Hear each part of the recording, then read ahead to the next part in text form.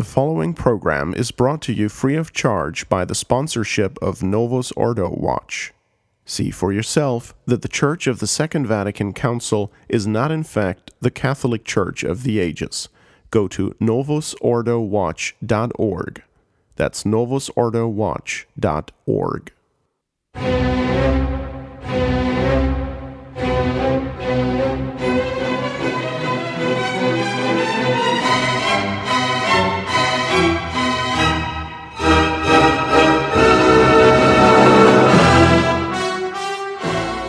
Welcome, ladies and gentlemen, to Francis Watch on member-supported Restoration Radio. My name is Dan Fitton, your host, and today I am joined by His Excellency, Rector of Most Holy Trinity Seminary, Brooksville, Florida, Bishop Donald Sanborn, and Reverend Father Anthony Cicada, Assistant Pastor of St. Gertrude the Great, Cincinnati. Welcome, my Lord and Father. Thank you for having me.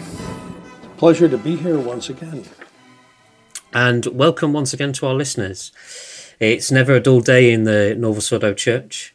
However, before we begin discussing the latest abominations issuing forth from the Vatican, I just want to remind our listeners that if you don't already, please check out novusordowatch.org. Without their tireless dedication to exposing the rot within the Vatican, we'd all be clueless. Pretty much kind of like the SSPX are, really.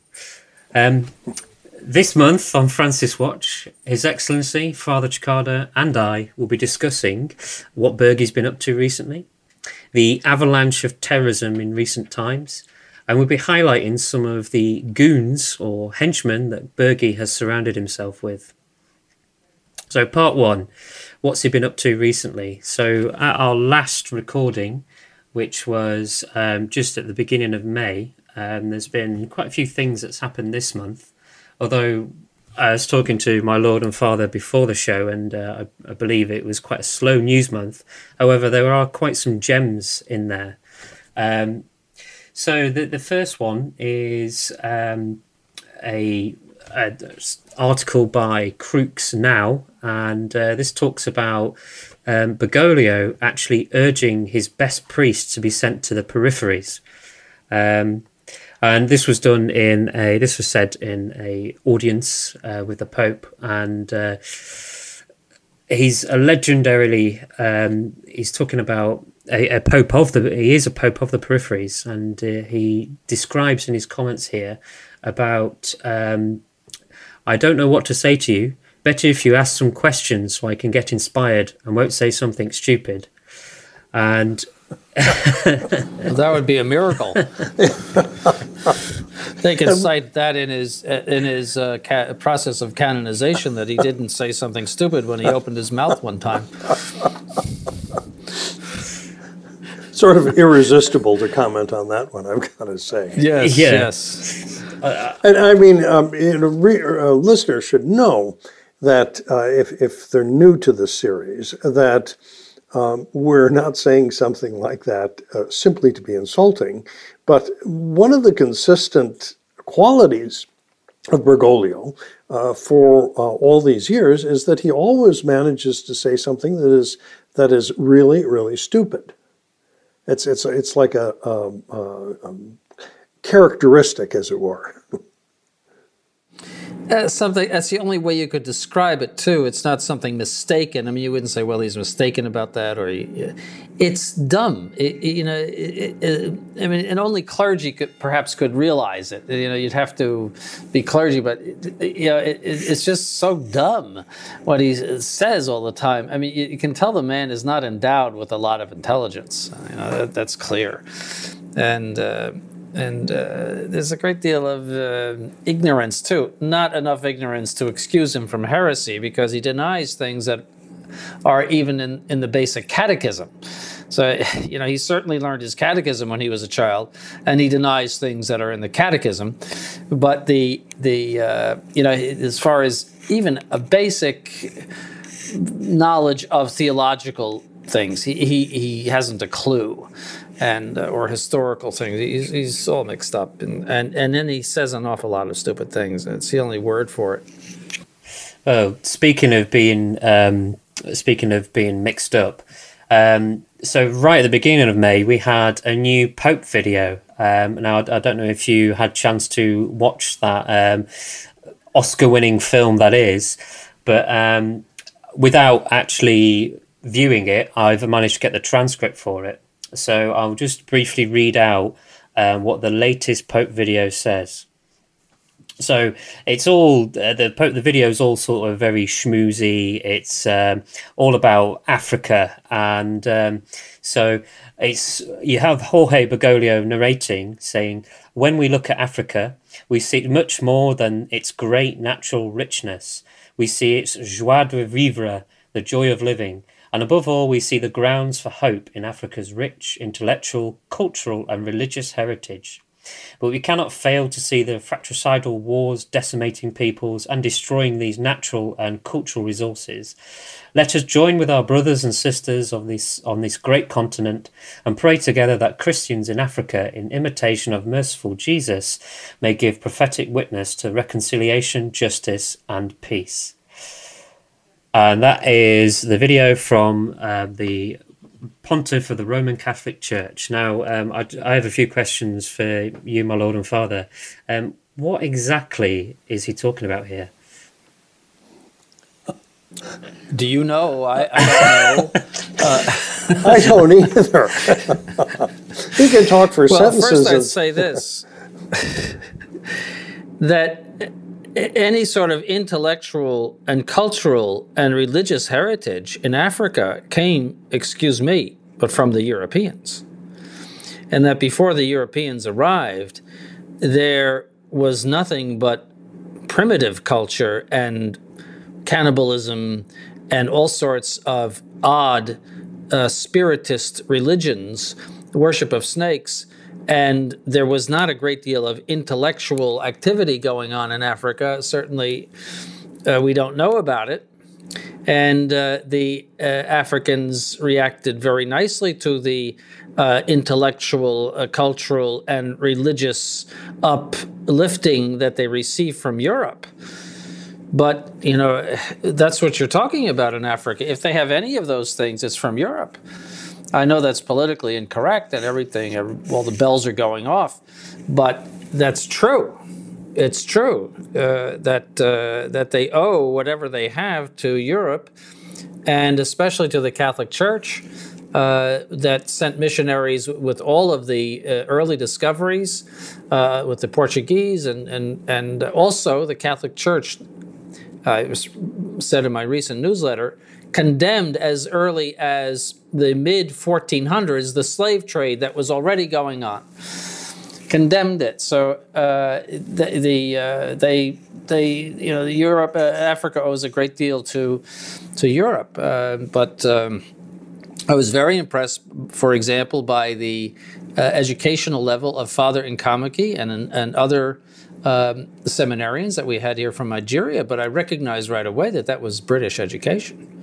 That was all, because I looked at their documents, I looked at their whole educational background. You could tell that was all British. And they absorbed it very well, and they do well. But you're looking at just as the Indians in this country benefited from European emigration and colonization. I mean, they didn't even have the wheel. They couldn't read. The Indians saw the Jesuits reading a letter and could not figure out how a piece of paper could make them speak words. That was in Canada in the 1640s. That this is amazing that by taking this piece of paper, you can get words out of it. And so these were people, and we're not disparaging them. They were just left to their own lights and you might say their own darkness through effects of original sin, having been cut off from even natural civilization, having been cut off from, say, the civilizations of Greece and Egypt and all of those other places that developed early. For some reason or other, they got lost out of those civilizations and were in very primitive conditions, and they lived in survival mode, what you call survival mode, just going from day to day. And yes, human beings decline in that situation. So to talk about Africa's rich intellectual, cultural, and religious heritage, you're You're talking about what they received, as we did in this country, from Europe, which had the benefit of being Catholic for so many centuries and having a culture and a religion and an intellectual life to give.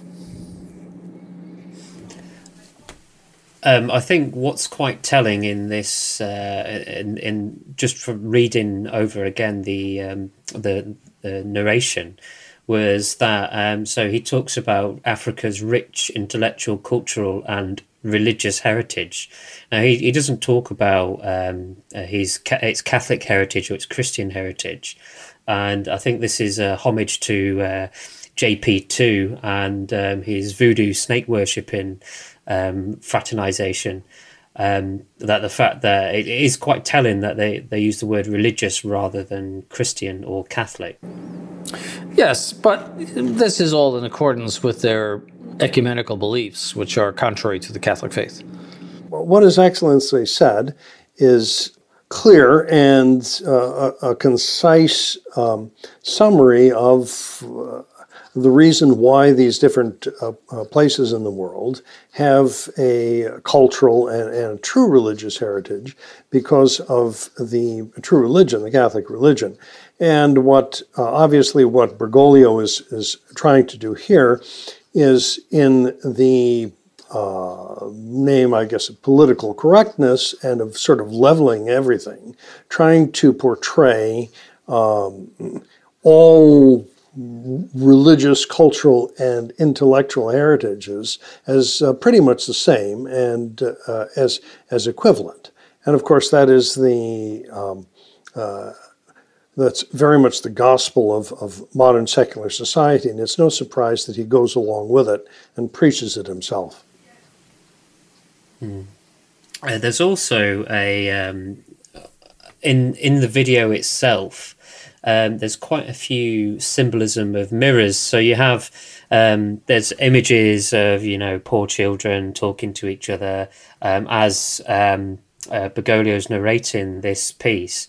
But there's and this was mainly picked up by Novus Ordo Watch, is that whilst mirrors don't really have a special significance in the Catholic Church, they do actually have a special significance in Freemasonry, which is accordance with a Masonic source. Now, I urge you listeners to go on to novusordowatch.org and read that for yourselves. Or if you wish, we have a show on Freemasonry in the Catholic Church, Behind the Lodge Door on True Restoration. But my Lord and Father, did you pick up anything about mirrors and the Freemasonry underlying tones within the video? No, I have to say I didn't. That's something that's completely new to me, Masonic mirrors. I'm not all that up on Masonic lore, I have to say. Yeah, I think that's a little far-fetched, in my opinion, to make that criticism. I mean, it may be true, but it's not as, I think it's far-fetched. That's the only way I could say it. It's somewhat akin to the idea, or Bugnini, concocted the new Mass. Well, the issue of whether or not he was a Mason. Well, I think the general consensus now, even at the Vatican, is that yes, he was a Mason, but that wasn't the problem.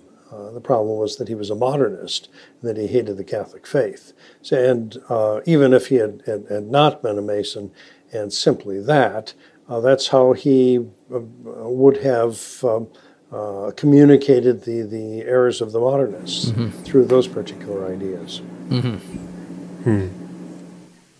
Oh, well.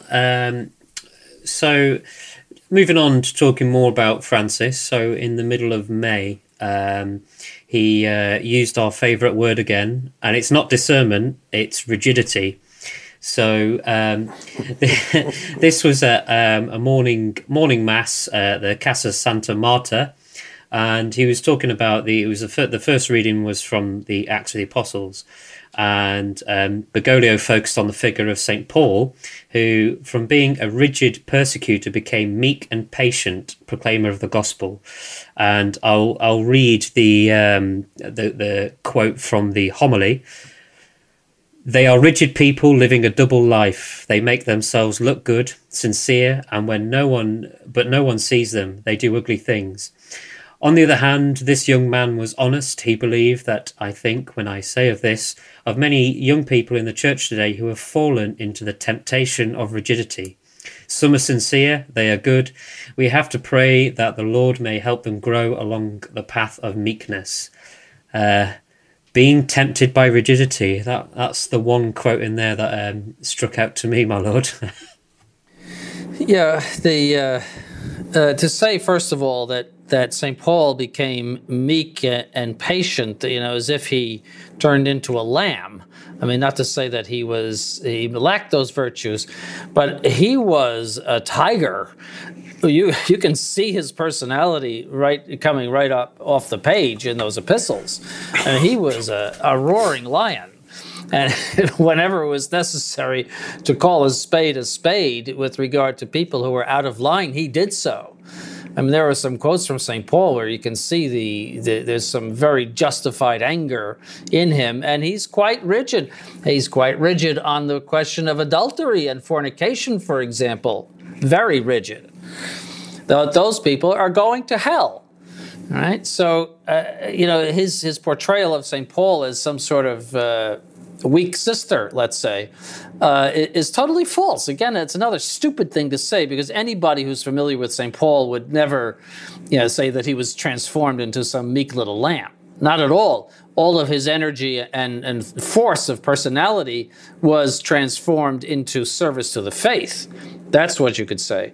And of course, he didn't. Yeah, his symbol is a sword. Right. The Spiritus Gladius, the two-edged sword of the Spirit, and I mean that's hardly meek in the sense that Bergoglio means it. He means I don't know, something like a noodle or something, but the noodle of meekness. But that's the first thing that occurred to me, to Your Excellency, is that all of this is St. Paul. It all comes up off the page at you, or when you hear it chanted in church, that he was a forward and fearless proclaimer of the gospel, that he was not a wallflower, someone who sat off in the corner. So how even someone as stupid as Bergoglio can say this, is one of those other mysteries. Mm-hmm. Yes, and as a matter of fact, the authorship of the Epistle to the Hebrews was questioned in the early church, whether St. Paul wrote it or not. And the church has since said, yes, he did. But the reason is that his style is so different in Hebrews. The explanation is that he was writing to priests. It was more like a theological treatise to priests of Jerusalem. Not to Catholic priests, but to the temple priests of Jerusalem. Whereas he was preaching in the others, he was talking to lay people, and so that's the reason why his style is so different. But so much is St. Paul characterized by his force and power that they even St. Jerome, said, is St. Paul the author of this? Because he's not his usual lionesque self.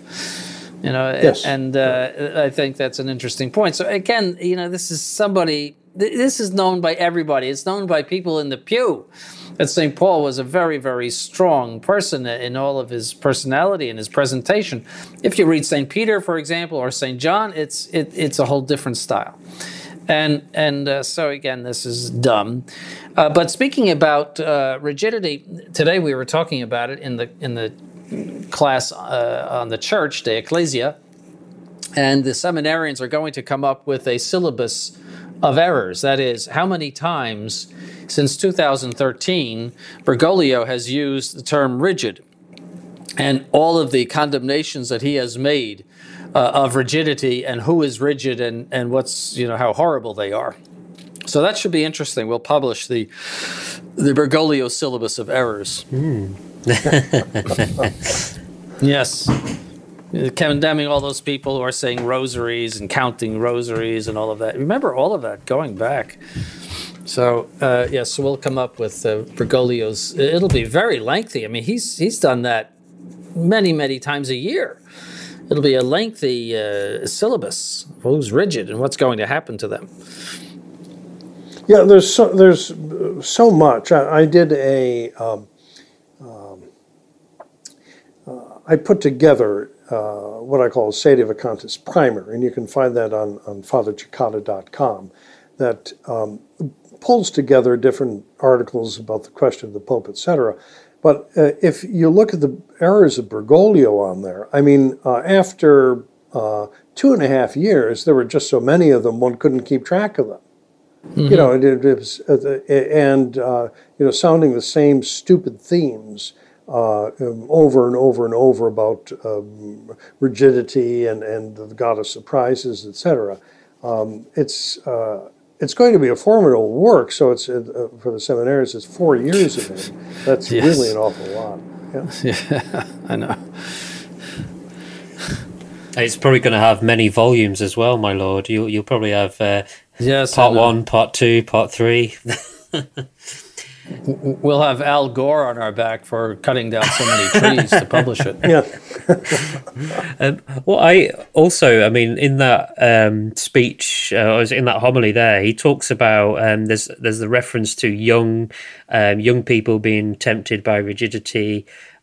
He seems to always attack the youth as if to stop them from being a proper Catholic at a very young age, in the hopes they become a wise old modernist like him. And well, that's because the youth are going for the traditional Mass and they are rejecting the Novus Ordo. That's the reason for that. Yeah, that's exactly it. And that's another theme that one sees in his speeches the past couple of years, that he says it's, seems inconceivable to someone like him that the youth would not go for this new stuff. But many of them don't. You know, more so certainly than during the 1970s and 1980s when the traditional movement was trying to crank up. Yeah, I saw the statistic when I prepared my speech in Australia that 80% of those baptized in the Novus Ordo have left the Novus Ordo by age 23. So they're no longer going to church. And I saw, a complaint about that in a newspaper a number of years ago, Catholic newspaper, Novus Ordo newspaper, a number of years ago, that they can't keep the youth in those churches. And, if you, at least in this country, if you walk by one of those churches on a Sunday, it's usually gray-haired people that are there. They have had drilled into them in their youth the idea that you must go to church every Sunday. And despite whatever they may think about the Novus Ordo, they are there. But they will not last forever. You see some young people, but overall it's the older generation that is populating those churches right now. And they can't get them into the seminaries either, goodness knows. Oh, no, absolutely Unless not. they're slightly conservative. I talked with a young man about 2 weeks ago who had gone through the RCIA program, the Novus Ordo supposed catechesis program for reception into the new church. And he'd come from some sort of a Protestant background. And he said that, I feel as if they really taught me nothing. You certainly didn't hear about this Catholic doctrine, that Catholic doctrine, and certainly nothing like what I've heard from coming to Mass here over, the past couple of months. That they give you sort of a non-formation, it's all the feel-good stuff. He said he never heard, in 4 years of both in convert instruction and as a member of the Novus Ordo Church, never heard a talk or a sermon about purgatory. Never once. That would make sense. Completely off the radar screen. Yeah, no, as Bergoglio says, religion is an encounter with Jesus. You see, that we shouldn't be preaching ideology. That's something he just said the other day, that we should not be teaching ideology, but that we should just be preaching Jesus Christ. He was talking to missionaries or about missionaries, that they should just go out and announce Jesus Christ, and they shouldn't teach ideology. Ideology is a code word for dogma. Yeah. So I think the big question to those missionaries is, how's that working out for you, right? In terms of converts. Yes. Well, even converting is probably something that is repulsive. I think you're just supposed to awaken people to Christ, and then they go their own way, whatever that is. Oh, that's the new evangelization. Yes. Yeah. I mean, you see it increasingly in modern times that people who have a Christian background, they choose not to baptize their child or christen their children because they want them to grow up and choose their own religion when they reach age. And contrary to that, I also have several non-Catholic friends who baptize their children anyway. And they never go to church. They go to church for the christening or the baptism, and then the children never go, and the parents never go. And it's the cultural acceptance. So you must get your children baptized. It's the same thing as getting married in a church. You must get married in a church because that's what we've always done. And I mean, both cases are pretty much an absurdity, really. That's known as ceremonial religion, where there's no moral aspect of the religion at all, nothing. But it consists purely of ceremonies. It was like the ancient Roman religion. Every once in a while you'd take a chicken and sacrifice it in front of an idol. But there was no code of morals. It did not affect your moral life in any way. Just as long as you go through that ceremony. And there was a superstition, that the more chickens you do, the better off you'll be, or something like that. It was all based on that, and it was cultural because that was the Roman religion. See, so it was what everybody did. And so if you're living in England or as this country too, yes, you should have a nice church wedding, beautiful. The Protestant minister gets up and has that quality of talking for about 20 minutes or half an hour and saying nothing. Absolutely nothing, a totally brainless, blank sheet. But the flowers are beautiful. Music, of course, everything wonderful. The dresses, everything beautiful.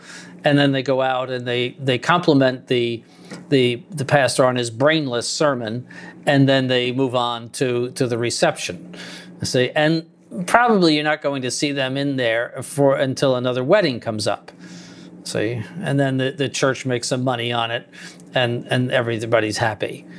That is ceremonial religion, and is probably characterizes the Church of England. I mean, how many people really take the Church of England seriously as a what you'd even call a Christian religion? I doubt if there's many that do. And you certainly hear that about the established Protestant sects in other countries. Father Letteranta, who's from Finland, of course, talks about the Finnish Lutheran Church in those terms. It's purely ceremonial. Same thing for the other Scandinavian churches. And now that, of course, is the case for the post-Vatican II sect, that they have in many places simply turned into, ceremonial religion. Yeah, I mean, another example of that, to segue into another topic, is when Father Eldracker was visiting London, both himself and we were in Westminster Abbey, and we managed to persuade the rector or the dean people there to let us into the chapel of, or to go to the tomb of Saint Edward the Confessor, a great English Catholic. Are those the ones that wear that absurd costume running around that cathedral? Yeah, they had like blue robes on, and this lady. Yeah, I've always wondered who they were. Well, I think they manage it and shepherd tourists around, but we couldn't. We had to wait at the foot of the altar or the tomb of St. Edward the Confessor, because there was a Protestant Church of England service going on there. And I was thinking, I've got a real Catholic priest here who wants to say some real Catholic prayers in front of a real Catholic saint, but we have to wait for these Protestants to clear out. And it's just absurd. Well, there's a lot of that over there. Yeah, that's true. That St. Thomas More and St. John Fisher should be in the private chapel of the Queen of England in the Tower doesn't make a lot of sense either, having been two papists who resisted the very king that she succeeds and were put to death for it. So that doesn't make much sense either. But apparently you can get an appointment to go in there. Yeah. That's what he told me. So the next time I go to England, I'll try to get an appointment to go in and see. They're both together in there. But that makes no sense either. Here you come through the Tower of England, Tower of London, and you see the places and the inscriptions of the Jesuits that were put to death. In Latin and everything. Here these things that are so real. Then you end up in the chapel, and in that chapel, which belongs to the Queen, according to the person that we asked, that was standing there, that's the Queen's property, and there you have these two martyrs who say that the Queen is not the Church of England, the head of the Church in England, but rather the Pope is, and they lost their heads for it. And then he saw, and I saw all of these cathedrals in England, and there's all of these papists in them, statues of papists, and these bishops, and that were medieval bishops and who professed the allegiance to Rome, and they are there as if nothing has happened, and nobody seems to care that this is a glaring contradiction. But I'd love to ask one of those people if I could buttonhole them. How do you make sense of this? They would probably come up with some sort of wishy-washy answer, and God is love, and we're having an encounter with Jesus, and that will sum everything up, right. So I'd like to move on there. The next topic is something that Father Cicada sent me from, and we spoke briefly before about the NCR. So I was asking, what is the NCR? The National Catholic Reporter, and I believe it's an American website. Yes. And this is talking about annulments. And so I'll just briefly read the blurb.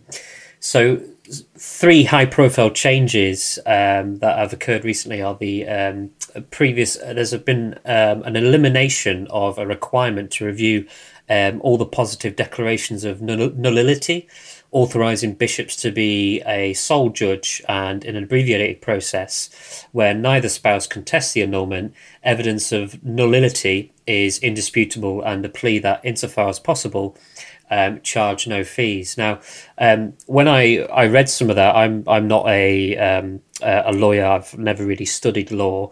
I've studied legislation, which is all legal gobbledygook to me. But the church law is very much like that, and it's very insofar as possible. And reading through the new process, it looks like pretty much that you're just going to say, I want to be annulled, and they'll grant that pretty much. Well, that was the first inclination. The first set of changes after the Second Vatican Council were in the United States were referred to as the American annulment procedures, and there. According to these new procedures, there are many tens of thousands of marriages that were annulled through the marriage tribunals of the different dioceses. Then eventually this became, it seemed a little bit too outrageous. They tightened up on some of the norms, but then Bergoglio apparently about a year ago loosened the norms and the procedures, allowing for an expedited procedure, as it were, to get your marriage annulled. But the interesting thing is that the head of the Canon Law Society in America, Father Bruce Miller, who is also in charge of annulments for the Diocese of Alexandria, said that there's been an increase in new filings for annulments in his diocese. That whereas you had 50, 51, 40 in earlier years, now he had 107 new filings in 2016. And this, of course, is his word about Bergoglio and his particular ideas on divorce and remarriage, filter through all of the Catholic and the secular press. So, of course, you're going to get many, many more annulments in the long run. On the other hand, I think part of the reason for the decline in annulments, some of the observers of these statistics in the Catholic Church said, is that fewer Catholics are interested in getting married in the church. And so this particular question doesn't really come up at all. That you get married, you get divorced pretty much as in the same way that seculars would. So there's not that much of an impact, obviously, none at all, on these people in the revised annulment procedures. And if they do decide to return to church, they can discern, according to Bergoglio, and do discernment. They can discern, that first marriage or the first 2 or 3 marriages were invalid, and then they can receive the sacraments, or become permanent deacons, or whatever. And notice, too, first of all, there's also a lot of living together, so there's no marriages anyway in a lot of cases. But notice the bishop in this case would be the sole judge, so that means you don't have an ecclesiastical court where the facts are tried.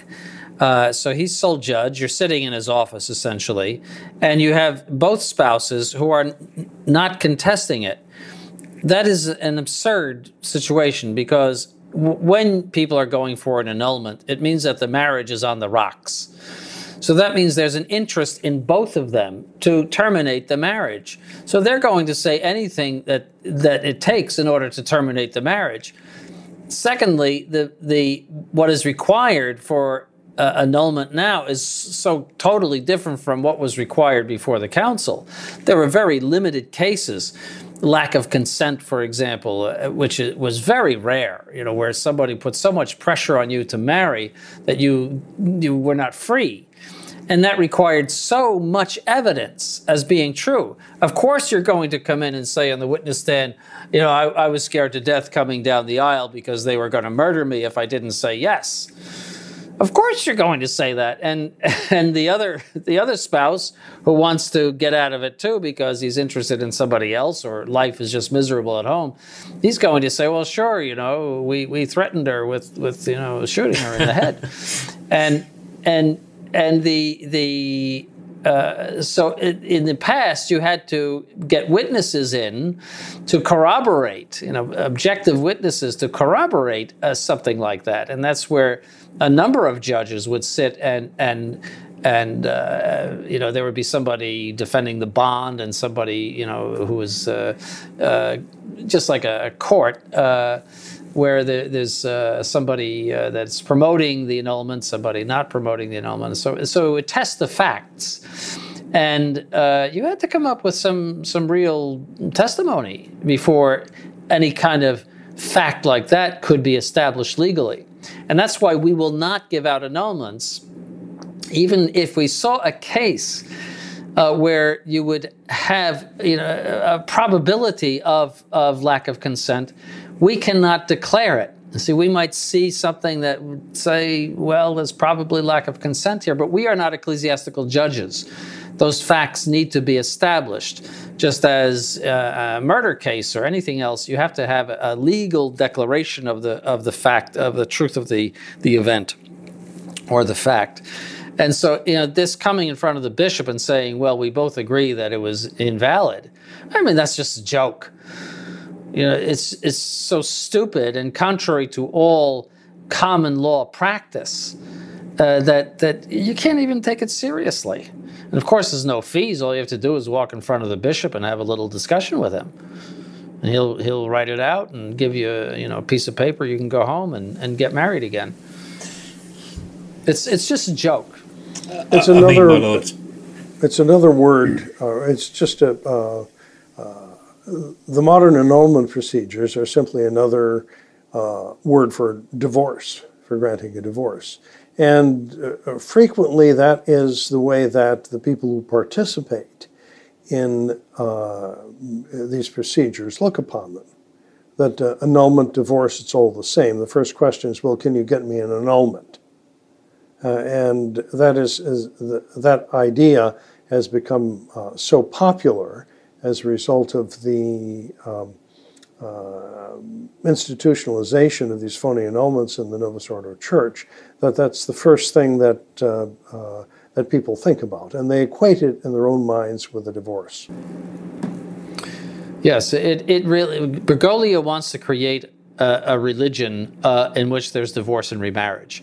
And he's done this to the annulment process, effectively making it divorce and remarriage. And he's also done this discernment business where if you're really stuck and you're not willing to go through the annulment process, you can sit and hold hands and discuss whether you think that your previous marriages were invalid or not, or valid or not. And then, if you come up with the right answer, you can go to Holy Communion, which is effectively, divorce, in the practical order. Essentially, you are the judges of the previous marriages. And so that's what he has created. And they've done it very subtly. They decide that the ideal, yes, is indissolubility of marriage. So they try to make that some sort of ethereal ideal. But then in the practical order, there's all of these problems that come up. And we can deal with them. We can have a church in which the divorced and remarried can be accepted. So either through annulment or through discernment. And the priest can do a discernment. It doesn't mean any kind of tribunal or anything like that. This is what they have done. And they're not kidding anybody. This is quite a treacherous ground for traditional Catholics, or the ones who call themselves traditional Catholics, but attend una cum masses. If it hasn't, this is purely speculation, but if it hasn't happened already, it may happen. That you get the SSPX with their recent agreement with Rome on marriages, for instance. You may get the case of a couple who were married in the SSPX, then go, well, we don't like each other anymore, go and get their marriage annulled, and then quick as a flash, they're back in the SSPX with their latest partner, and they decide to get married again. So effectively, they're divorced and remarried, and the SSPX will have to say, well, yeah. Because that here comes the bride.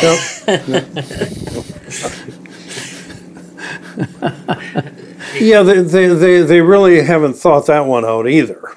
Among the many things that the SSPX has not thought out, but that if the annulment, people down at the local SSPX installation down in Walton, Kentucky. Those people, if there are difficulties, they simply go to the tribunal of the Diocese of Covington, and I guess go through the drive-through lane at the Chancery and get an annulment, and that's it. You're good. like a McDonald's. Yeah. Yes, and it's even free now. You don't even have to pay for it. According to Mr. B, you're not supposed to charge anything for it. So, but how could you charge for just a simple conversation with the bishop or some goon of the bishop? I'm sure you've never seen the bishop. It makes divorce really cheap, doesn't it? Whereas instead of going through this messy divorce where you have to half all your assets and round it all up, and if you've got children, well, you've got to provide her an income and all this sort of malarkey. I mean, I've seen it several times in the past. Men get basically paupered by the divorce process, but you've got this free thing here. You can go to the local Novus Ordo bishop. He'll give you a quick, quick something at like McDonald's where there's like a somebody standing there. Of course, you could actually pre-program what you want. You could, that you yell in all that you want, and you come around, the people waiting in their cars. All he does is poke his head out and say, "Do you think that your original marriage was invalid?" "Yes, I think it was." And then to the lady, "Do you think it?" Or who knows, maybe the man, Do you think it was invalid?" "Yes, I think it was."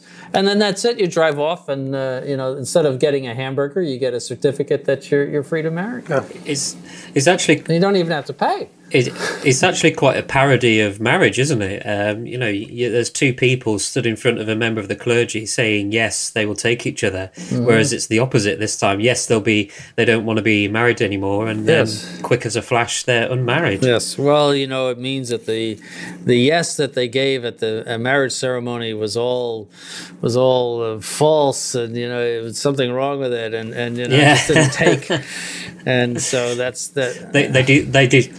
Yeah. They discerned that their yes wasn't really a yes; it was a yes or no. Or, they were, or drunk, or they, or just didn't feel right about it, or something like that.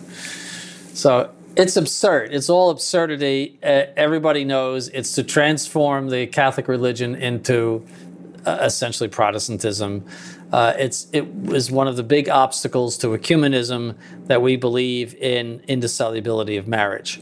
No one will come into the Novus Ordo religion if you have to stay married to your spouse for your whole life. All right, so they have to get rid of certain things in order to make this great amalgamated church.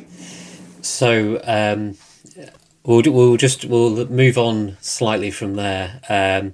So listeners, if you're still with us at this point, I'd say brace yourself for this bit, this next part. Batten down the hatches, hold on to something tight. So the leader of the Roman Catholic Church, the Christ's vicar on earth, supposedly. So we always know, our nickname for him is Chaos Frank. But on June the 7th, so this weekend just gone, he surprised the world with a new heresy. So His Excellency's book will have to get bigger to just encompass this. I think that this is several chapters. So he basically said, and I'll read him ad quotum: "Dear brothers and sisters, we are never alone. We can be far hostile. We can even say we are without God. But Jesus Christ's gospel reveals to us that God cannot be without us. He will never be God without man. It is he who cannot be without us, and this is a great mystery.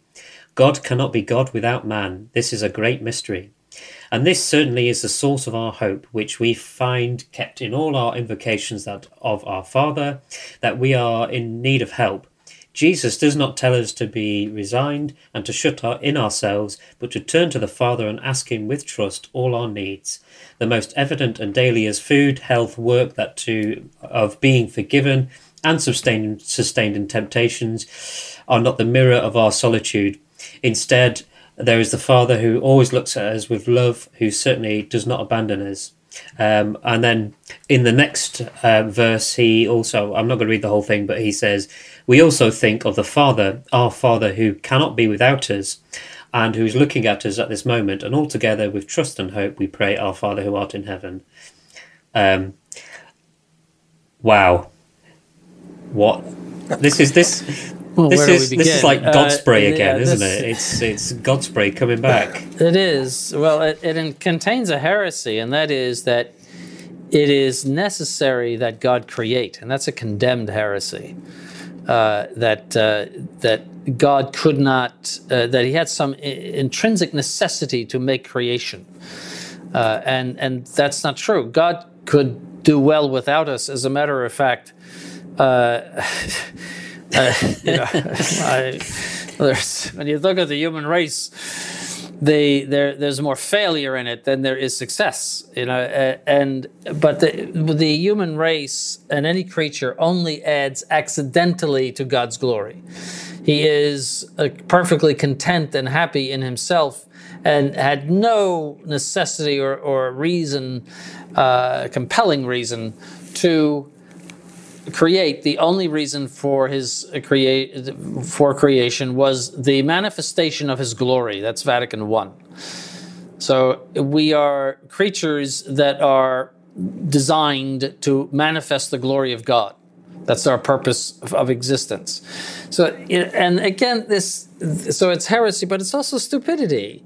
I mean, God, when you define God and understand that he is perfectly happy by himself, and he is infinite and incomprehensible, and everything that the creeds say about him, it's just ridiculous to say that he cannot live without a creature.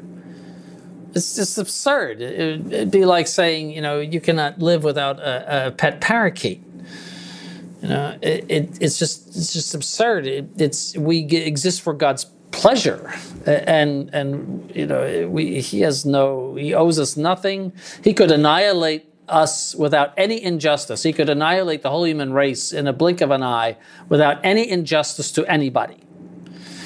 All right. And he could even annihilate the Blessed Virgin Mary and the sacred humanity of Christ without any injustice. So that's how dependent we are on God. And so he doesn't need man. My goodness, need man.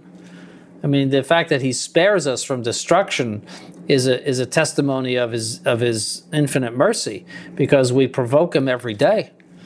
And speaking humanly, we give him a lot of trouble. Look at what he did at the flood. This was one of those statements that, I was testing the second graders for First Communion, and I thought that this statement is so stupid that not even a confused second grader would make it. But, yes. It's coming from someone who is supposedly the head of the Catholic Church on earth. It's so idiotic. Yes. The other thing that I read about it that is interesting is that apparently this idea is found in Jewish Kabbalistic literature and in the Talmud. And this idea of God needing man somehow. And I wonder if it's not possible that somehow Bergoglio got this idea rattling around in his head because of reading works by his buddy, that Argentine Rabbi Skorka, that something sort of stuck in his little pea brain, and he decided that this was the time now to bring it out into the light. That wouldn't surprise me. Mm-hmm. Yes, it's heretical and stupid. Yeah. That's the, it's anybody with a brain could figure out that doesn't make any sense. He's God, and as God, he doesn't depend on anybody or anything. Or it sounds also sort of Gnostic or something like that. It's yes, bizarre. Yes. Mm-hmm. He's got some sort of idea that God needs. I mean, he's talking in his homily about the Our Father prayer, and it's almost as if he's saying God needs us to pray, or his warped version of saying, God cannot be God because we don't pray to him. And I mean, that is very atheistic. I mean, is the Pope of Surprises, eh? Well, it's as if God is one of the Roman gods, like Jupiter or Minerva, or one of those people that interacts and must necessarily interact with the human race, and would not have their deity except if the human race regarded them as deities. It is just so off the wall. It's the only word I could use for it, that it hardly needs description. Yeah, I agree, my lord. I mean, it's when you read it, it is. I remember your sermon last year when he said God spray, and I was just like I'd been hit by a thunderbolt. I was like, my goodness, I really hope you should hear my sermon this year. Yeah. I just talked about it again on Sunday, this past Sunday. You should listen to it. It's on our website. I will have to. I'll consider that homework for this show, my lord. Yes. But, my goodness, it's just absolutely absurd. So, my listeners, we'd like to remind you that you are listening to Francis Watch from member-supported Restoration Radio. I'm your host, Dan Fitton, and you are listening to His Excellency Bishop Donald Sanborn and Father Anthony Cicada, and we were discussing the spiritual terrorist who is Jorge Bergoglio. So I'd like to move on from that bombshell and talk about more crazy bombshells. So without making too much of a pun of it. So in the last, I'd say, since 2011, there's been a cascade, or as I described it, an avalanche of terrorist atrocities, mainly committed by Muslims, or pretty much predominantly committed by Muslims in the name of their false religion. The majority of incidents have occurred in Europe. However, there have been a few attacks in the United States. 9/11, as I said before, is most notably. But whilst I've got the two intellectual heavyweights, Bishop Sanborn and Father Cicada, I would. Somebody has his thumb on the scale. Let's put it that way.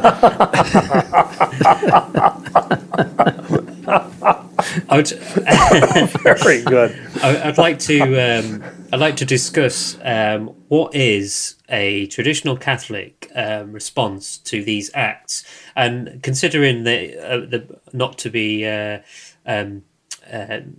detrimental to your age, my Lord and Father, but you have seen in the past 50 years this terrorists, these Muslims get more and more brazen, shall we say, where they go bomb children in Manchester and take big knives and behead people. So you've seen it get worse and worse. So what is the traditional Catholic response to these type of acts? Well, it's a wrong religion. It's the product of a false religion. And that is basically the beginning and the end of it. What do you expect? I mean, if you have a religion that does not come from God, that is hostile to the one true religion, that's the explanation for all of the evil that flows from it. And because the secular West will not acknowledge that fact, wishes to be blind to that fact, that's why it's going under, and that's why in Europe, for instance, it is in the process of losing the battle against the followers of Mohammed. Those Mohammedans would not be in Europe if Europe had not defected from the Catholic faith, because they would have been kept out, because the Catholic faith teaches that it alone is the one true faith, and therefore would not want to see within its own lands anyone who does not profess the Catholic faith. They would have kept out the Mohammedans. It's interesting that the Mohammedans consider their religion to be the one true faith, and that all other religions are false, and they are the ones, and conversely, that Europe, which should be Catholic, has turned into a liberal Europe. That is, it doesn't matter what religion you belong to. And on that title, these knife-wielding and bomb-wielding Muslims come in and decide, because our religion is the right one, we have the right to murder people according to what is said in the Quran. We have the right to, Muhammad said, wherever you can find them, kill them wherever you can find them. So they resent the intervention of Western governments in their lands. And they are fighting back in the only way that they know, and that is not by a pitched battle, an honorable pitched battle, but by attacking innocent people, because that's what is told to them in the Quran.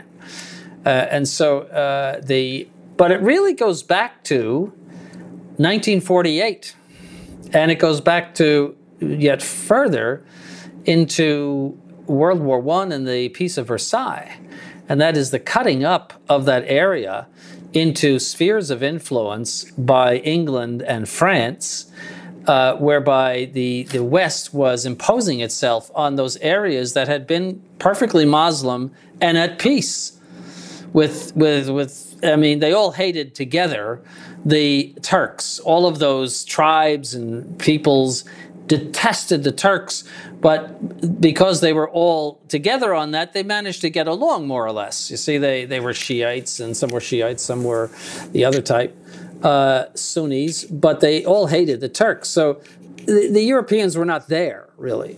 But with World War I, of course, the British and the French took that whole area and started to invade their ways and make their presence known. And then what really put the icing on the cake was 1948, and that is pushing the Palestinians off of their lands and putting the Jews there, and putting Palestinians into concentration camps at the end of a barrel of a gun. And then to top that off, you had the 1967 war, which we're commemorating, I think, this year or even right now. Then what really irritated them was the 1991 Gulf War, where the United States established itself in that region with what they would call Gentiles, in other words, non-Mohammedans, in their sacred lands, especially Saudi Arabia. That's what enraged Osama bin Laden, is that these heathens were in the Holy Land of the Muslims with their bases and their pornography and everything else, and they didn't want us there. We have invaded their lands, and they don't want us there. If we were to just say, all right, we're not going to be involved anymore in those places, we're just pulling out completely, and whatever you do, you do, I think they would pull away from us. I don't think they hate us for any other reason than that we're in their faces. And I think if we were to get out of their lands and leave them to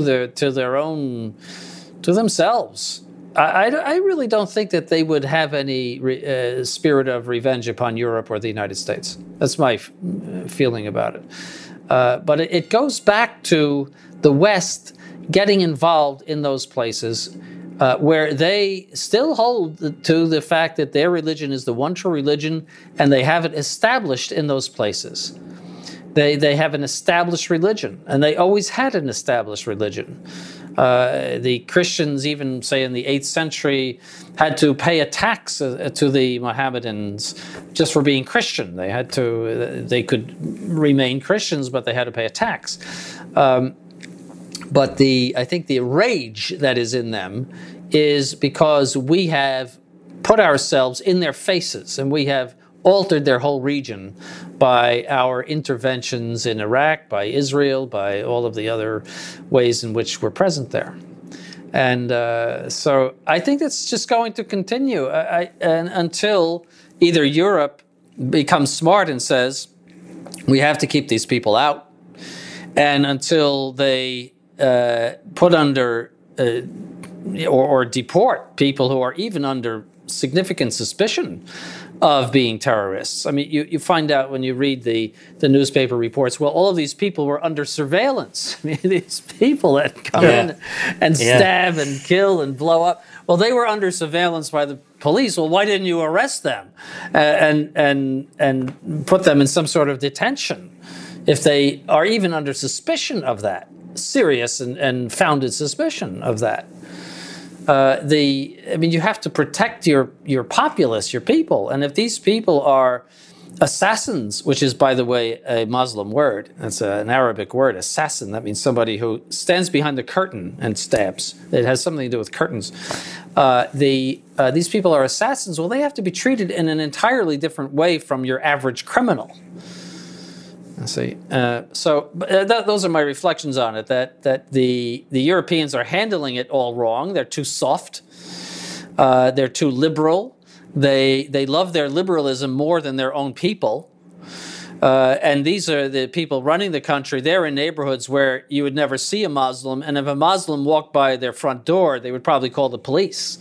I mean, they are living in Belgravia, and where you see the only Muslim you might see is some sort of super rich sheikh from Arabia who has a Rolls Royce. That's Islam for them, who is obviously is not going to blow up the building. And so these are the people running the country who are totally immune from any of this sort of thing and who never get hurt by it. And they love their liberalism more than they love their own populace and their own people. And that for as long as that's true, you're going to see these horrible interventions of Muslim terrorists. It's an excellent historical perspective of what the source of the problem is.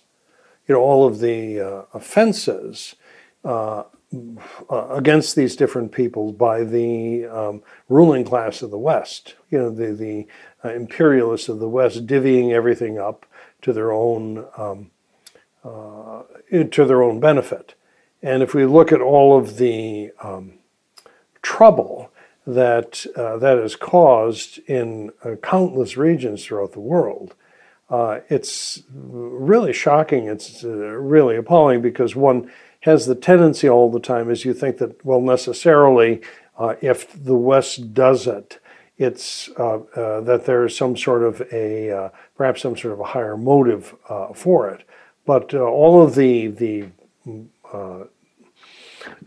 national and political divvying up of the map in the Middle East was all to the benefit of the British and of the French, and to a certain extent the United States as well.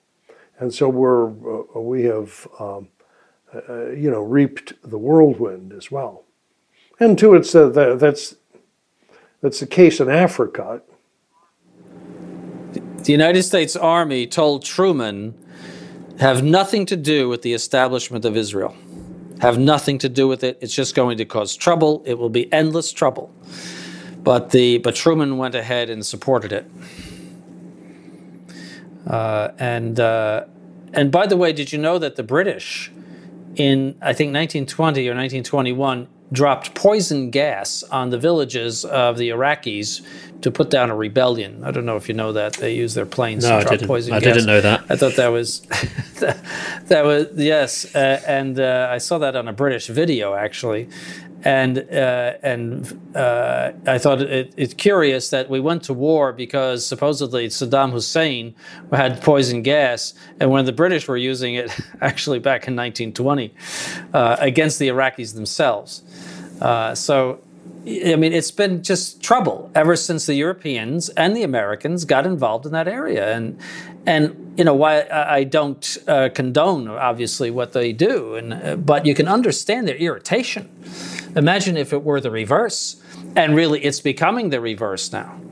They are in our faces, especially in Europe, but here too. We have a bigger land and more places to put them. But there are some areas where, especially in Detroit area, where they get up in these minarets and sing out that Allah is the only true God, and they with their trumpets or whatever they do, their horns.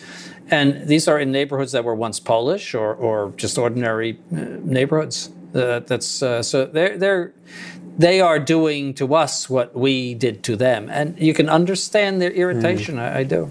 It's like what Father said just then. We've reaped what we've sown, and we're tasting the wheat, and all is not good. Yes. I mean, there's two sort of points that I want to talk about. I think the first one is the modern reaction to this kind of this kind of an attack. So, for instance, the Manchester bombing, or I mean, we could even go as far back as Paris. Now, I found a quite an interesting. There's a Facebook article I saw the other day, which was the emergency response plan to terrorism. Step 1, put a tearful cartoon up, i.e. a heart or something, etc. Change your Facebook flag to the country that was attacked. 3, cry. 4, light up your local building or monument with the colour of the country that was attacked. Wait 7 days, hold a minute silence, rinse and repeat. And I mean, I am being satirical here. It is a very serious thing, but when you see the reaction of people, these drones of people repeatedly doing that, and it's just absurd. Why aren't we fighting back? Why aren't we saying get out of our country? And then, as you said, my lord, they were known. It always comes out within 4 or 5 days after the attack, maybe sooner if the police are quite efficient. It was they were known to the police services. And yes. Why didn't you do something? Insane. But because we it's stand because together. of liberalism. You see, liberalism and democracy tend to be soft. You see, we can't do anything. We don't want to disturb the liberal principle. See, that you can be a Muslim and we're not going to disturb you. See, so we don't want to give that impression. Yeah. The Prince of Wales said a number of years ago that when he becomes king, he wants to be the not the defensor fidei, the defensor of the faith, but the defensor of the faiths. Yes, which in Latin would never go because there's only a singular in Latin. The Romans were smart enough to figure out that there's only one, but so you couldn't even do it on the coinage, without a mistake in Latin. But that's I'm pointing that out as simply typical of the liberal, very radically liberal attitudes of Europe that have. Well, you can. It gets to the point where you're not even permitted to speak the truth about it. Now, Father Lateranta, naturally being a Finn, follows news in Finland, and recently the Finnish party, one of the little more right-wing Finnish parties that has started to take a stand against the crazy immigration. Elected a new party head who will probably, I guess, become the prime minister or the president of Finland. And this fellow was actually convicted of a hate crime under liberal Finnish law because he made the statement saying, while not all Muslims are terrorists, all terrorists are Muslims. And so simply on the basis of that, he was convicted of a hate crime. Something that's a statement of truth. Yeah, it is radical liberalism that has turned into a state religion. That's what it is. It's a hate crime. That means it's heresy in the state religion of liberalism and pluralism. So I think you're in for more of it over there. I mean, at least Trump is trying to do something over here. But I think that you're in for more of it because there's really nothing to stop it. Didn't Macron say terrorism is just a part of life now? I think he said something to that effect. We're just going to have to bear up with it. Well, that's very nice when you're eating at the Élysée Palace, surrounded by guards. But what about people in an ordinary restaurant in Paris when they come in and start shooting everybody? Do we just have to bear up with it? It's just unbearable. I mean, make it. The things that Trump's saying and doing recently. I'm more inclined to, maybe in the future, emigrate to America if I can get in. But we'll keep you out because it just seems. I'm sure you don't get it. you don't let riffraff in your. Yeah. Because it will make you and the United States more secure by keeping these types of people out. I mean, for instance, the mayor of London is a Muslim, and in all the interviews I've seen with him, he looks about as he looks hardly sympathetic at all, and it's almost there's some occasions where he almost has a smirk on his face. Now, I mean, I don't want to besmirch him too much, but you have the city that was attacked. The mayor's a Muslim, and he does next to nothing to try and stamp out the terrorist activities in his own city, and he says it's still safe, and it's blatantly not. You saw the exchange between him and Trump, yeah, well, right? that was what I was referring to. And That's quite funny. Just coming back to obviously the titular character of our show. So we're just going to rewind that. We're talking about Iraq and the gassing of the Kurds that caused the Iraq War, and that's where some of our modern issues have come from. But I mean, that's also happening in Syria, or would you believe it's happening in Syria? Who knows? So the media or the medial culture has that this is referring to the Trump bomb, the big bomb that he dropped on ISIS. So obviously Trump's got this mandate that he wants to eradicate ISIS, and so in the so effectively Trump dropped the huge bomb on the IS, and Bergoglio made some comments, and he talked about a culture of destruction spreading throughout the world. Well, he doesn't actually name the culture; he just says a culture of destruction, but we all know it's Islam. And his quote was, the world is at war, a bomb falls here on a hospital, on a school, there are sick people, children, it doesn't matter, they bomb. And I think that's a direct slur on Trump. And Francis says he's ashamed of the name of the bomb because it was known as the quote, mother of all bombs. So, and I mean, I'm sure we can come up with many examples of Bergoglio's Muslim loving, but the fact that he decides to attack a leader who's doing something about this epidemic goes to show that he is, with the liberal elite, that we must smile and nod and stand together. Mm-hmm. Yeah, first of all, there are always atrocities in every war, and there are always mistakes in every war. Right, so the Americans, everybody sometimes bombs their own people. The British torpedoed their own ship when they were trying to get the Bismarck, for example. Because it was foggy or something, the planes went out, and they thought, well, this must be the Bismarck. In fact, it was a British destroyer. And so they sent these torpedoes after the British destroyer. It happens. Things happen in war. And the question is whether the war is justified. And you do the best that you can not to either attack your own people or attack civilians, innocent civilians. And sometimes civilians are not so innocent either. Sometimes they pick up arms against their attackers, and then they become legitimate targets. So I'm just giving general principles. I'm not speaking about any specific act in these wars. But if there's a war, there are going to be mistakes and there are going to be atrocities. People are enraged. They're going to do things that are wrong, but that does not affect the moral integrity of the war one way or the other. And for him to say, well, to point out these really exceptions is again a stupidity. Well, of course it's a war. What do you expect? And the mother of all bombs, I mean, why? Is that some sort of sacrilege to call it the mother of all bombs? First of all, as if a bomb is bad. A bomb is good if you use it correctly. I mean, if you use it to bomb an evil enemy, it's a wonderful thing. And that's exactly what he did. He used it on an ISIS series of caves.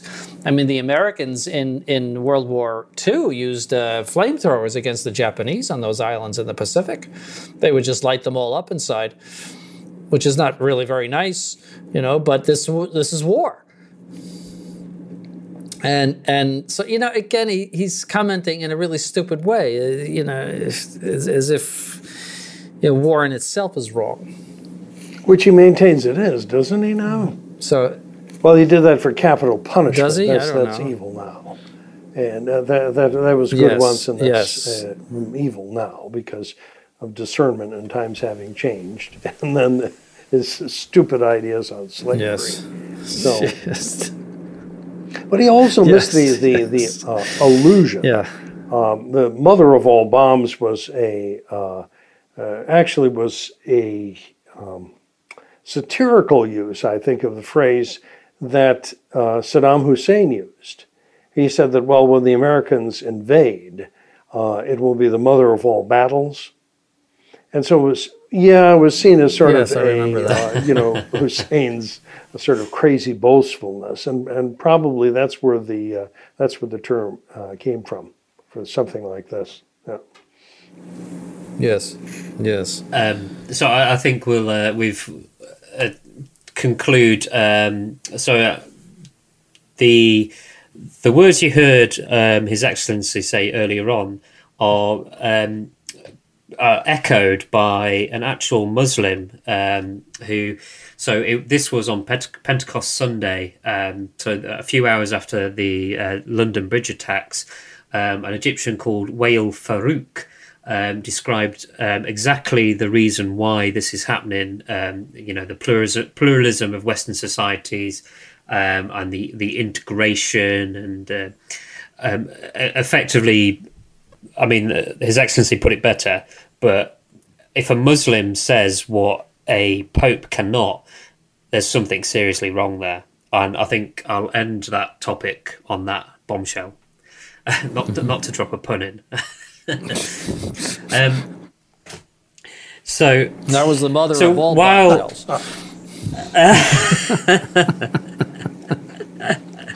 I was waiting for a Father Cicada comment. I know. There, I think Father Cicada is sort of on. I don't know. Did you take a pill or something before? Well, the weather is kind of down here today. What can I say? Yeah, well, we are talking about your favorite terrorist. Yes, that's right. The spiritual terrorist, bomb thrower. Yeah. So while we on this show we generally discuss Francis. Francis Watch. We talk about all his latest heresies, and we do occasionally feed in some of his lackeys. So I think I want to just devote a couple of minutes talking about Bergie's Cronies, as I've dubbed it. We often lose sight of, Bergoglio drops his major heresies such as, God cannot be God without man. And, we do lose sight of some of the movers and shakers in the background and reptiles, as my mother-in-law would call them, who surround the false Pope. And I just want to spend a bit of time examining a few of Bergie's cronies. Now, I think we'll probably only have chance for a couple, and we'll try and get some. I mean, this is bearing in mind, listeners, that the future of the Novus Ordo Church is in these people, these cronies or these lackeys, or they're the ones behind Bergoglio. So if you think Bergoglio's bad, there could be some worse ones.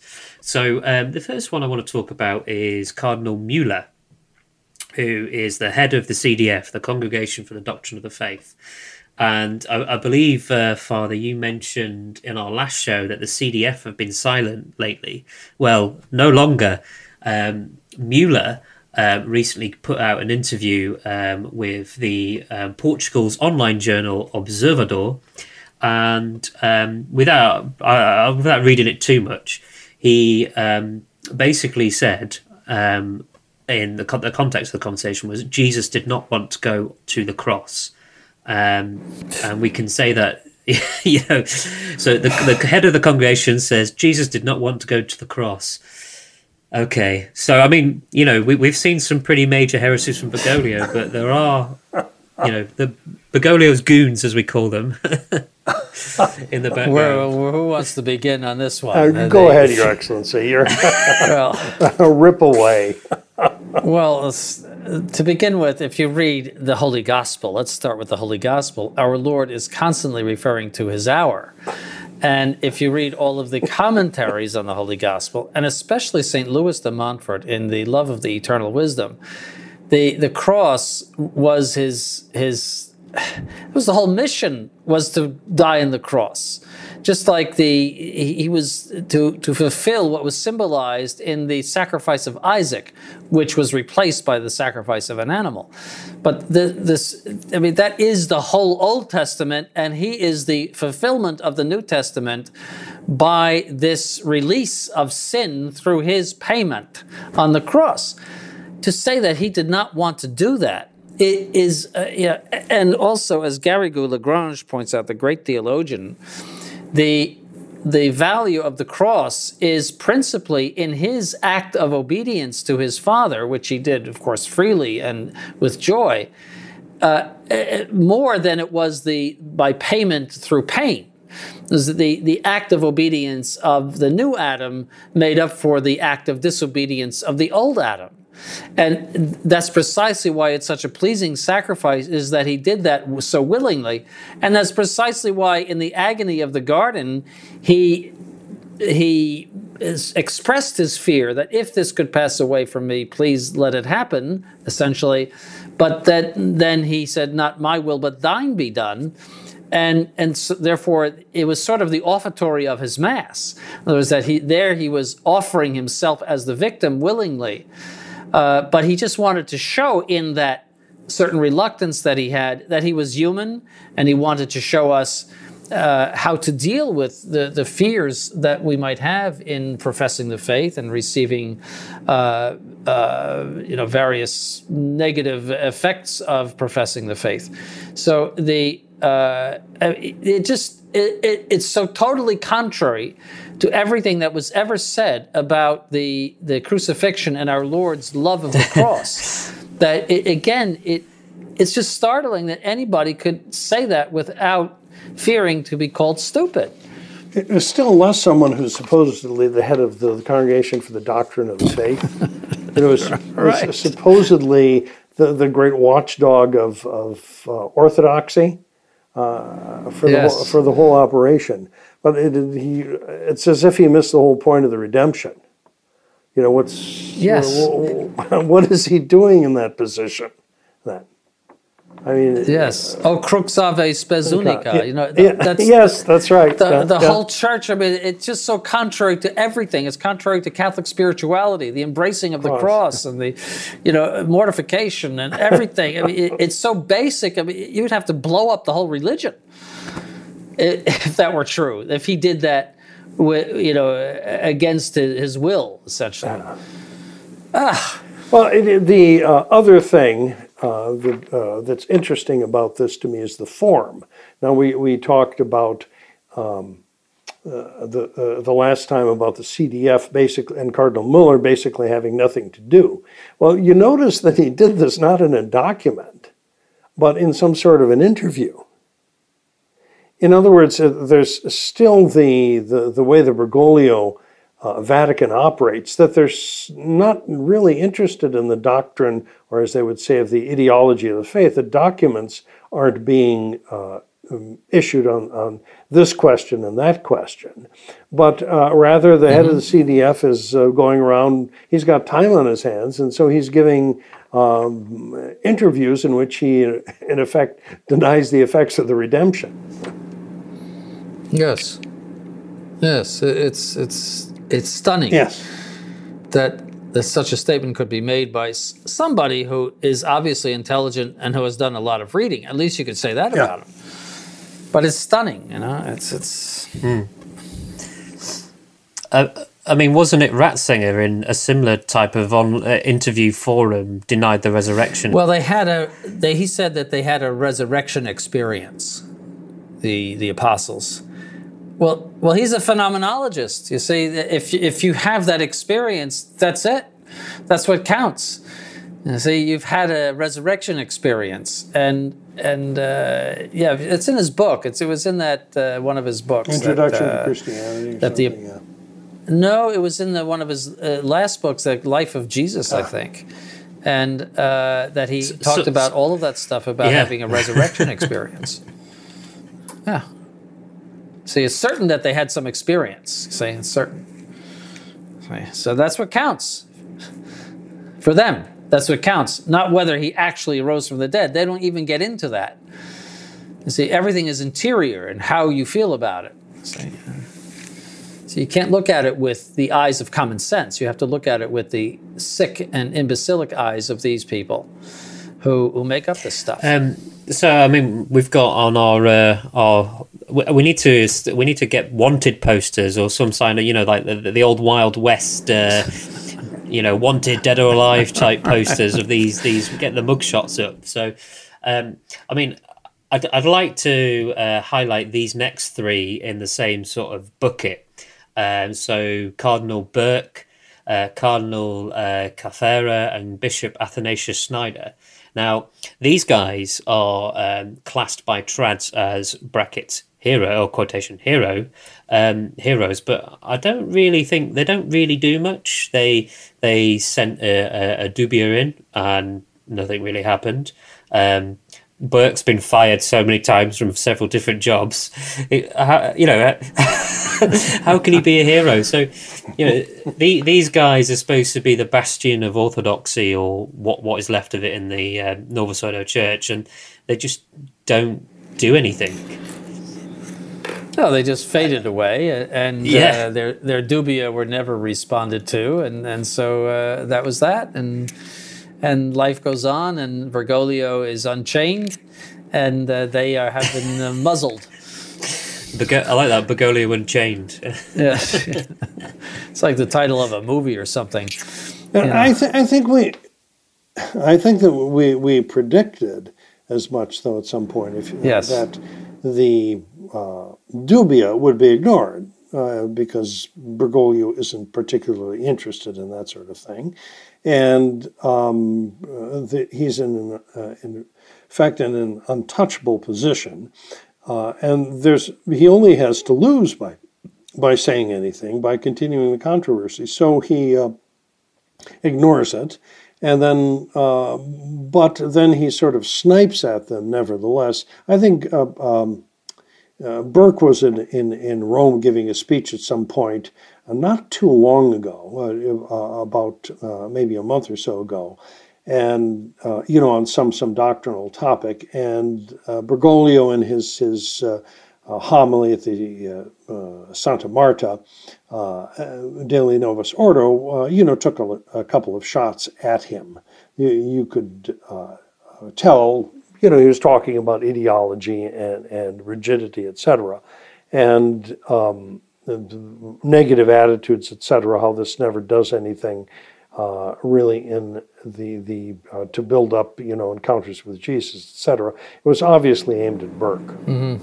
And one goon of Bergoglio said that these four cardinals think that they are the only four cherries on the cherry tree. Yeah, I think that was the top banana who said that. I think that was Maradiaga. Oh, yes. Who's Bergoglio's right-hand man, and obviously he's his spokesman. Yes, yes. And he places a great deal of confidence. So. But don't forget these people, these Burke and Company people, they are all infected with Vatican II. So that they cannot really react in a Catholic manner because Vatican II destroys your Catholicism. I mean, I'm not saying necessarily they're heretics or anything like that. I'm just saying that it destroys your Catholic outlook. It infects you with subjectivism and ecumenism and historicism. All of these things that just destroy Catholic faith in you. They are at least affected by those things. And so, a correction isn't going to do any good. What needs to be corrected is Vatican II, and the way you correct Vatican II is you tear it up and throw it in the garbage. or you burn it in St. Peter's Square. That's what we need to see, not some correction of one of umpteen things that Bergoglio has said that is a heresy. I mean, why pick on those things? What about all of the other? There's no such thing as a Catholic God. Why not pick on that? One after the other. Why not go to Vatican II? But to say, well, we're going to go after this, it really makes no sense. I mean, this thing's much more serious than that, actually.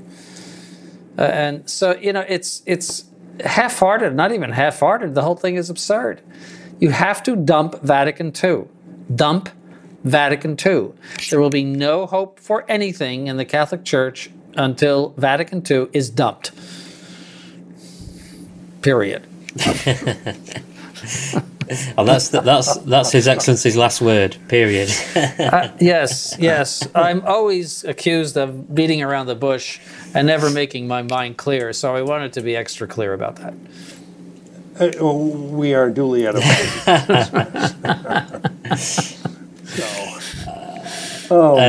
So I think I'll skip over the. So there's a couple more we have, but I will save them for later. I think listeners, give you a treat later on down the line. But the last guy I want to talk about is Father Arturo Souza, who is the leader of the Jesuits. And in an interview with a Spanish newspaper, El Mundo, he gave the following quote. Christians believe that we're made in the image and likeness of God, and God is free, but he always chooses to do good because he is all goodness.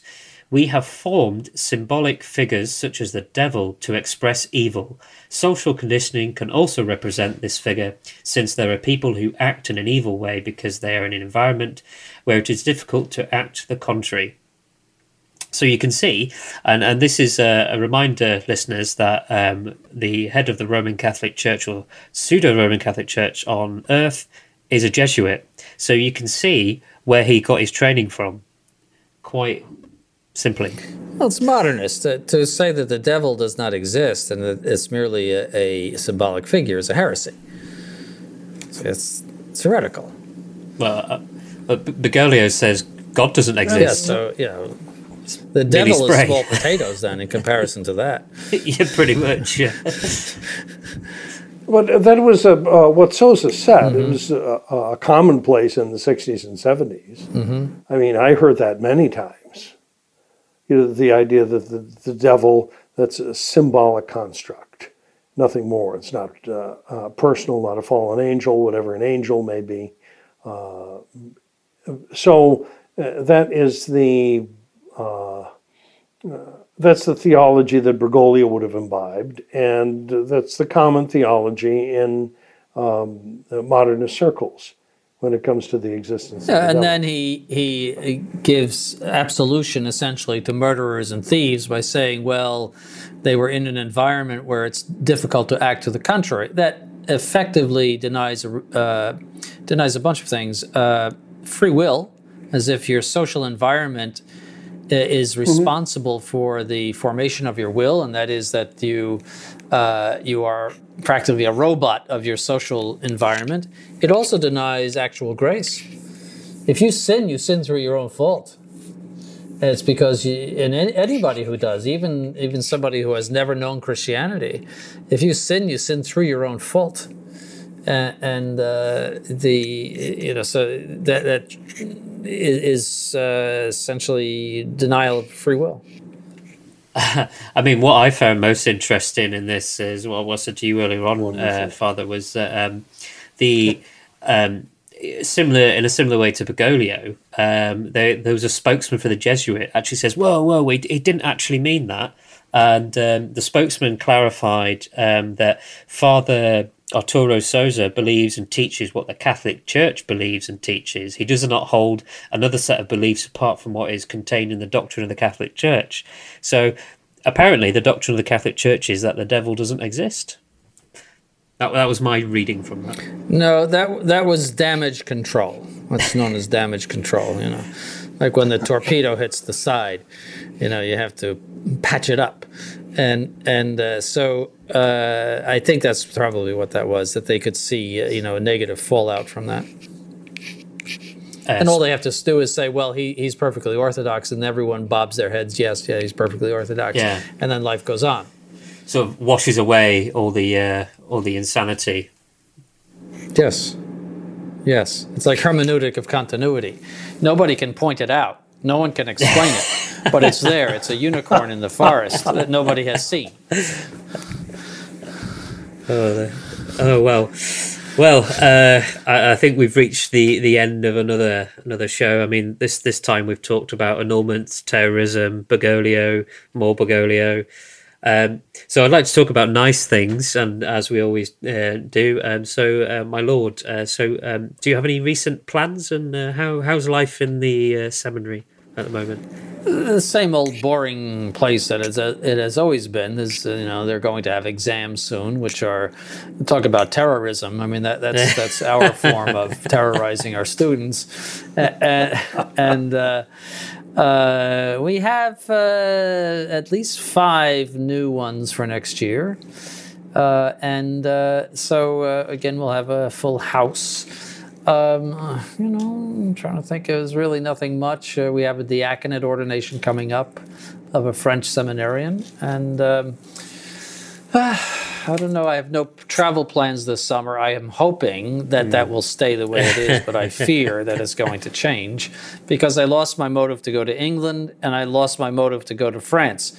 And I love to go to England, and I love to go to France, but sometimes I just like to sit at home. And I've been traveling a lot this year, a lot. And so I think, not another airplane ride, please, not another one. And but I might end up in Europe. They're asking me to come to Budapest. So, but that really depends on France and England. So, but it has to either, does it have to go someplace else? I wouldn't just fly to Budapest. So hopefully I can stay home this whole summer. I hope so. But the travel will start again. I really, once we put Father Eldrocker in Australia, we do not want to leave him there to simply be alone all the time. So we'll go out and see him. So I probably will go out to Australia maybe toward the end of the year as I did last year. But I won't stay as long, probably for just a few days. That's a long trip, but I'm thinking of breaking it up in Honolulu. Not that I have any desire at all to go to that place. But my only care about it is that there's a hotel that I can drag myself to after the 8-hour flight from Atlanta, and to face to sleep a little to face the 9-hour flight the next morning to Melbourne. So. So, Your Excellency, surfing has nothing to do with it?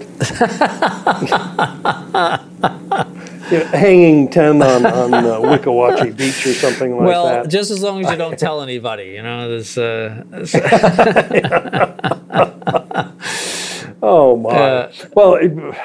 I'm quite amazed all the time at His Excellency's enthusiasm for travel into Australia. So for someone like myself who's turned into a stay-at-home body, that's quite impressive. The thought of a trip to Australia. I think the only thing I'm going to manage this summer is a trip to the far less exotic Milwaukee, one trip. And now there's a beauty of a place. There really is.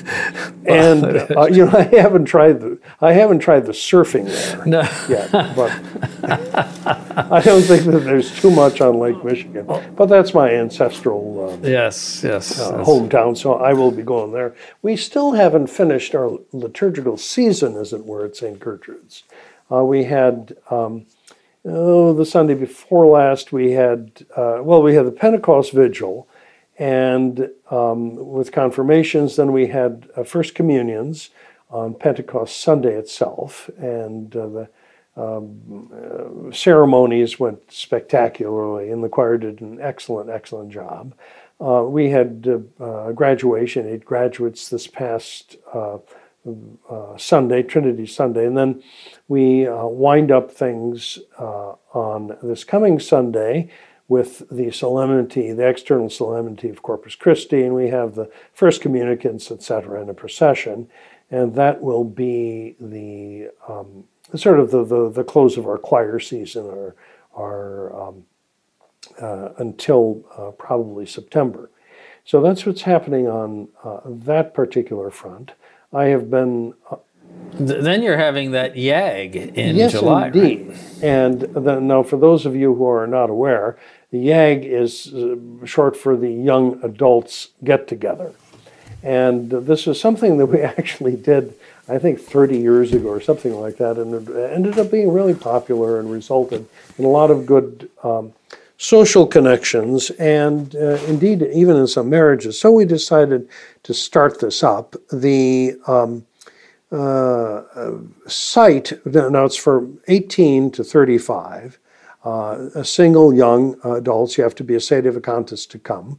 And all of those little terms, of course, are explained on the YAG site, which is YAG in Cincy. That's YAGNCINCY .wordpress.com.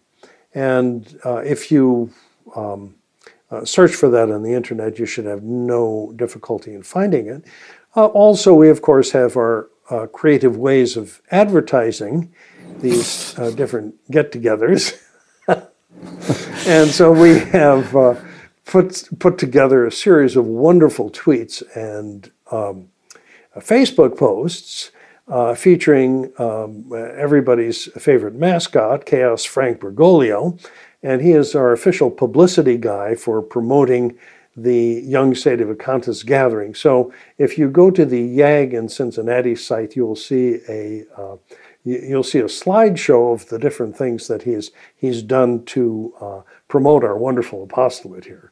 So we're hoping that'll be a big success. Now, you forgot to mention one thing, and that is if you've been married before, you have to bring your annulment papers. Oh, yes, that's right. I believe there's a process for that. We can do discernment before the campfire, I think. Yes, you can do discernments, yes. Have a little booth or something in which discernments are taking place, and then you get a stamped a document that you've done a discernment. Yeah, and then you get to roast a kosher Frank, as we say. So, which many of us would like to do.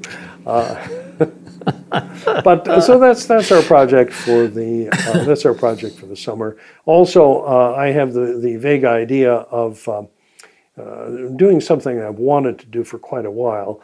As soon as I can settle down the technical aspects of it, is to do an audiobook of Work of Human Hands. I've had a number of requests for that, and I think it would end up being very popular because people drive an awful lot. And I think there would be a good audience for listening to the book. So that may be something else on the agenda. Well, my father, I know a certain young Englishman who has a very good reading voice, as he told me, because he was the reader at seminary. So maybe you could tap him up. Yeah, maybe we could. And that the received pronunciation. Had so much more class to it than my simple Midwestern accent. Exactly. I'm